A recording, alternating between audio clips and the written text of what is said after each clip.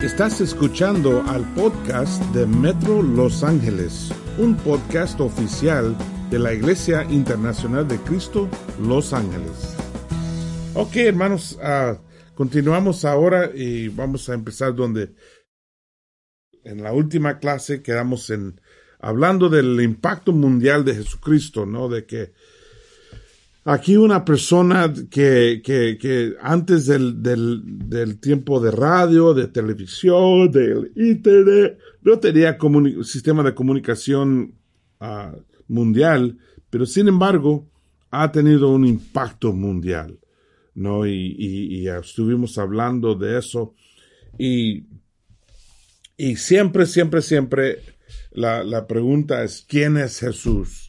Y porque eso básicamente nos va a causar hacer algo, ¿no? Reaccionar. Jesús requiere una reacción. O creemos que no es la verdad y no lo escuchamos más y lo ignoramos, o lo escuchamos, nos damos cuenta de quién es y luego tenemos que escucharlo, tenemos que obedecerlo, tenemos que responder a él. En el primer siglo esto fue como una gran batalla de quién es Jesús. Y te quiero compartir algo interesante. Aquí hay un dibujo y el dibujo es básicamente de un muchacho, se supone cristiano, que lo escribió en una pared en el primer siglo. Era como lo que dicen graffiti, ¿no? Era algo escrito en una calle, en una pared. Y lo pusieron así. Y es interesante porque básicamente es como una prueba demostrando qué es lo que creían los primeros cristianos, ¿no? En Juan 10, capítulo 30, dice que el Padre y yo somos uno solo. Los judíos volvieron a tomar piedras para tirárselas, pero Jesús les dijo: por el poder de mi Padre he hecho muchas cosas buenas delante de ustedes. ¿Por cuál de ellas me van a apedrear? Los judíos le contestaron: no te vamos a apedrear por ninguna cosa buena que hayas hecho, sino porque tus palabras son una ofensa contra Dios. Tú no eres más que un hombre, pero te estás haciendo Dios a ti mismo. Básicamente, ellos entendieron que las enseñanzas de Jesús era que Él sí era Dios, ¿no? Porque dijo que el Padre y yo somos uno solo. Y en otras partes dijo otras cosas parecidas, definitivamente diciendo que Él era Señor. Pero, y sabemos que así era la creencia de la primera iglesia, ¿no? Porque este símbolo, otra vez, el símbolo del pez, no es solamente un pez como pescadores de hombres, es un pez porque la palabra para pez en el griego es ichthus. Y ichthus básicamente describe Jesucristo Theos Huios Sopater, que significa que Cristo es el Hijo, Jesús es el Cristo, el Hijo, Dios y el Salvador. Ahí está toda la cristología, es decir, la creencia de Cristo o la ciencia de Cristo, el estudio de Cristo, en una palabra. Ahí te describe exactamente quién era Jesús. Antes, en el foto antes, yo te di el dibujo también de quién es Jesús, ¿no? Que Jesús, según las palabras, es no solamente un profeta, pero Él y el Padre son una sola persona. Es decir, son una persona ellos los dos. Y aquí es prueba de que eso era la creencia de la primera iglesia. También hay un dicho histórico que dicen que cuando un cristiano llegaba a un pueblo, ponía la marca así, la mitad del pez, ¿no? Nada más una línea así, casi como el Nike, ¿no? La línea así, y esperaba, y si había un cristiano, él vino y puso la otra marca para cumplir el pez, ¿no? Y así sabían, así podrían encontrarse unos a otros. No sé si es la verdad, pero lo que sí sé es que el pez era un símbolo importante. También la rueda, porque como en la foto que te mostré, en la rueda demuestra básicamente que ellos también creían que, si lo ves ahí, esa rueda tiene todas las letras griegas para ixtus, iota, chi, zeta, huios y sópater, ¿no? Jesucristo, Theos, huios, sópater. Ahí están todos en la rueda, ¿no? Pero, adelante. En Hebreos 1 nos describe quién es Dios. Eso fue a propósito describiéndolo. Entonces, bueno, para leer, dice, Dios ha hablado por medio de su Hijo en tiempos antiguos. Dios habló a nuestros antepasados muchas veces, de muchas maneras, pero por medio de los profetas. Ahora, en estos tiempos últimos, nos ha hablado por su Hijo. Básicamente, bueno, si has estado escuchando las clases de Hebreos, tú has escuchado esto ya, pero básicamente él dice, antes Dios hablaba por los profetas, pero hoy día por su Hijo es su voz, ¿no? Y dice, ahora en estos tiempos nos ha hablado por su Hijo, mediante el cual creó los mundos, el cual ha hecho heredero de todas las cosas. Así que todo lo que fue creado por Jesús, básicamente. Que es decir, que Jesús no es solamente un profeta que viene a visitar y predicar. No, es la voz de Dios, pero también la persona que ha creado el universo. Recuerda que Jesús en Juan fue llamado Logos. Es la palabra de Dios. Aquí dice que es voz de Dios, básicamente, como los profetas, pero ahora es Jesús. Y recuerda que cada palabra de Dios tiene su poder, ¿no? Toda la creación fue hecha por palabras. Dice la Biblia que Dios dijo que haya luz y ¡pum! Había luz, ¿no? Que haya tierra y ¡pum! Había tierra. Cada palabra de Dios tiene su poder, un poder increíble. Entonces Jesús, siendo la palabra de Dios, es poderoso, todopoderoso. Dice, Él es el resplandor glorioso de Dios, la imagen misma de lo que Dios es. Es decir, que todo lo que Dios es, ahí tienes Jesús. Es Jesús. Todo, no lo puede decir más claro. No lo puede decir más claro. Misma de lo que Dios es. Y Él que sostiene todas las cosas con sus palabras poderosas. Su palabra, tal como su Padre, tiene todo poder. Si Él dice que haya luz, va a haber luz. Si Él dice que haya tierra, va a haber tierra. Cada palabra que dice tiene poder. Eso es importante porque así Jesús sanaba a la gente con solamente palabras. A veces los tocaba, a veces hacía algo, pero aún por decirlo iba a pasar, ¿no? Después de limpiarnos de nuestros pecados, se ha sentado en el cielo a la derecha del trono de Dios. Él vino y nos ayudó con el problema más grande que tenemos. Y el problema más grande que tenemos es el pecado. Y por el pecado estamos condenados, ¿no? Y Dios quiere que estemos con Él. Dios quiere que estemos en el cielo. Pero por el pecado no podemos. Entonces mandó a Jesús a pagar el precio, ¿no? El precio de nuestro crimen, que es el pecado que hemos cometido, el precio del pecado, y lo pagó Él, y ahora está sentado en el cielo a la derecha del trono de Dios, que es siempre la silla de honor. Si fueras a Roma, a la corte imperial, ahí estaría una persona súper importante, al lado del emperador, ¿no? O un rey. Siempre la silla a la derecha es la silla de honor. Y así es Cristo y Dios, Padre. Dice, y ha llegado a ser superior a los ángeles. Fíjate que los ángeles son seres personas que pueden vivir en la presencia de Dios. Eso es increíble porque ningún hombre ni podemos ver la cara de Dios sin morirnos, ¿no? El que mira la cara de Dios se muere, básicamente.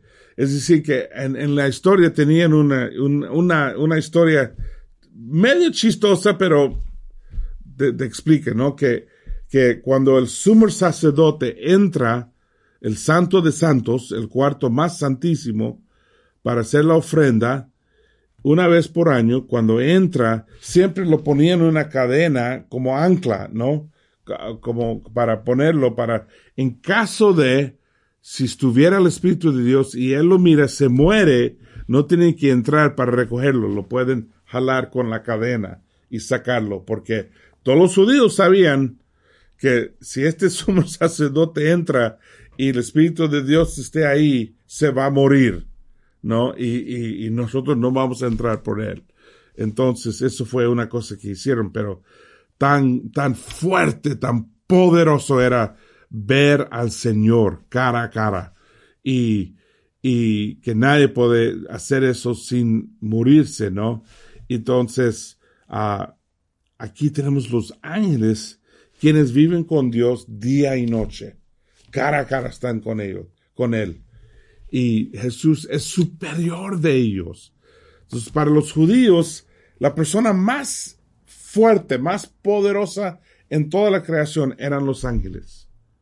Pero Jesús es más que los ángeles.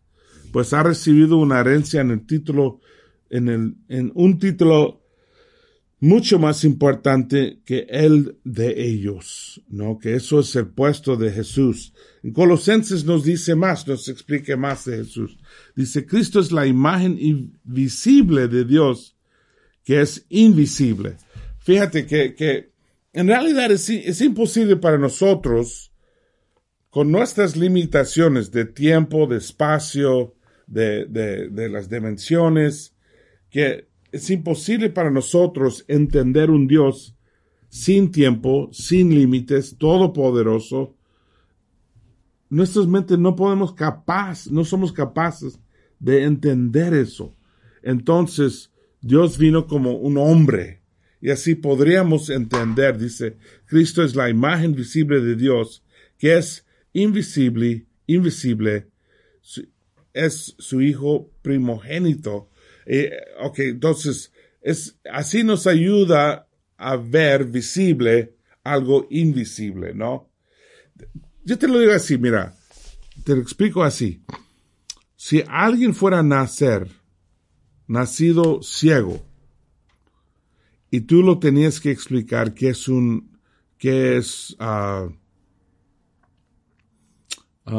¿cómo se ve el mar?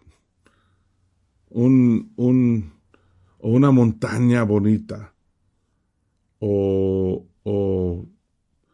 una noche llena de estrellas. Sería difícil, porque tú sabes que nunca ha visto. ¿Qué le dices? ¿Qué le vas a decir? El cielo está lleno de luces, pero no sabe cómo se ve luz. Bueno, son cositas blancas, no sabe lo que es blanco, ¿no?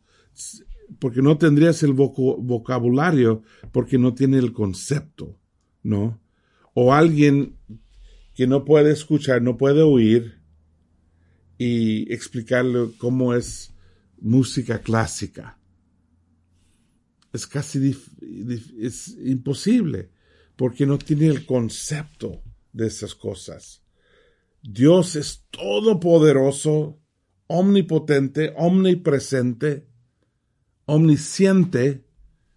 ¿Cómo lo vas a explicar a alguien, no? Entonces Jesús, siendo visible, siendo hombre, nos ayuda a entender el Dios invisible, todopoderoso. Y dice, en él Dios creó todo lo que hay en el cielo y en la tierra, tanto visible como invisible, así como los seres espirituales que tienen dominio, autoridad y poder. Todo fue creado por medio de él y para él.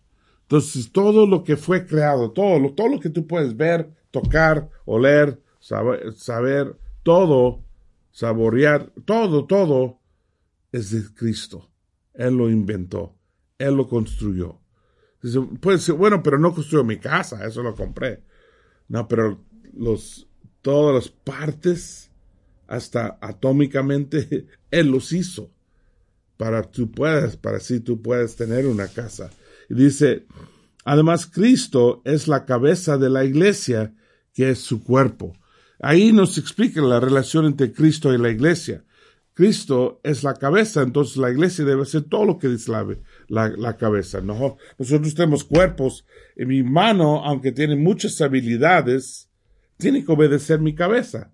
No es independiente. Imagínate si tus manos y piernas fueran independientes, ¿no? Si podrían hacer lo que ellos quieren. Ni podrías caminar. Todo está súbdito, todo es en obediencia a mi cabeza. Y así es con Cristo y la iglesia. Y dice, el que es el principio fue el primero en resucitar para tener así primer puesto en todo. Entonces, todos nosotros nos vamos a morir y nos vamos a ser resucitados. Cristo fue el primero. No, Dios nos va a llamar tal como Cristo llamó a Lázaro. Lázaro, salte de aquí, de ahí. Así también Dios nos va a llamar. Y todos vamos a ser resucitados. Pero primero fue Jesús. Él fue el primero. Pues en Cristo quiso residir todo el poder divino. Fíjate, Dios puso su ser adentro de Cristo, como una botella, ¿no? Mi botella es llena de agua. Si yo fuera a salir a un lago, a ver, ¿de qué está hecho el agua? Bueno, de H2O, ¿no? H2O. No sé cómo se dice en español, pero lo que está aquí adentro, también H2O. Lo mismo, exactamente lo mismo. Pero, si yo tumbo esta botella en mi cabeza, me voy a mojar. Si tumbo un lago encima de mí, a lo mejor me voy a morir. Me va a matar. Aunque son exactamente iguales, H2O, pero por forma son distintos, son diferentes, ¿no? Y así es Jesucristo con su Padre Dios, con Dios el Padre. Dios en hombre, Dios como Padre, hechos de lo mismo, pero en forma diferente. Hay muchas maneras que han enseñado esto en la historia, ¿no? Recuerda, San Patricio tomó esa planta con 3 hojas y él lo usó, el clover, para enseñar la Trinidad. Eso lo llamamos la Trinidad, ¿no? Padre, Hijo, Espíritu Santo. Los franceses tienen el fleur de lis, que es una flor con 3 partes, ¿no? Algunos que he escuchado es que es como agua, ¿no? Es líquido, o puedes enfriarlo y es sólido como hielo, o si lo quemas se pone como vapor. Es lo mismo, H2O, pero uno es vapor, uno es líquido y uno es sólido. Pero sigue siendo lo mismo, la misma cosa. Así es una manera de explicar el Padre, Hijo y el Espíritu Santo. ¿No? El Espíritu Santo es como vapor, el Hijo es como agua, el hielo es como el Padre, ¿no? Pero son lo mismo, y la verdad son buenas maneras, yo diría, son buenas maneras de explicar cosas profundas y un poco complicadas. No es 100%, no aplica 100%, pero sí aplica en muchas maneras. Dice, pues en Cristo quiso residir todo el poder divino, y hable de eso. Y por medio de él, Dios reconcilió a todo el universo, ordenándolo hacia él. Es decir, que en Cristo organizó todo el universo, y dice, y reconcilió el universo, porque el universo, o toda la gente, todo el mundo, se separaron de Dios. Entonces mandó Cristo para reconciliar el ser humano a todo el universo, ordenándolo hacia él, tanto lo que está en la tierra como lo que está en el cielo, haciendo la paz mediante la sangre que Cristo derramó en la cruz. Que él pagó el precio, él Él trajo la paz entre nosotros. ¿Por qué? Bueno, que la Biblia dice que vivíamos como enemigos de Dios.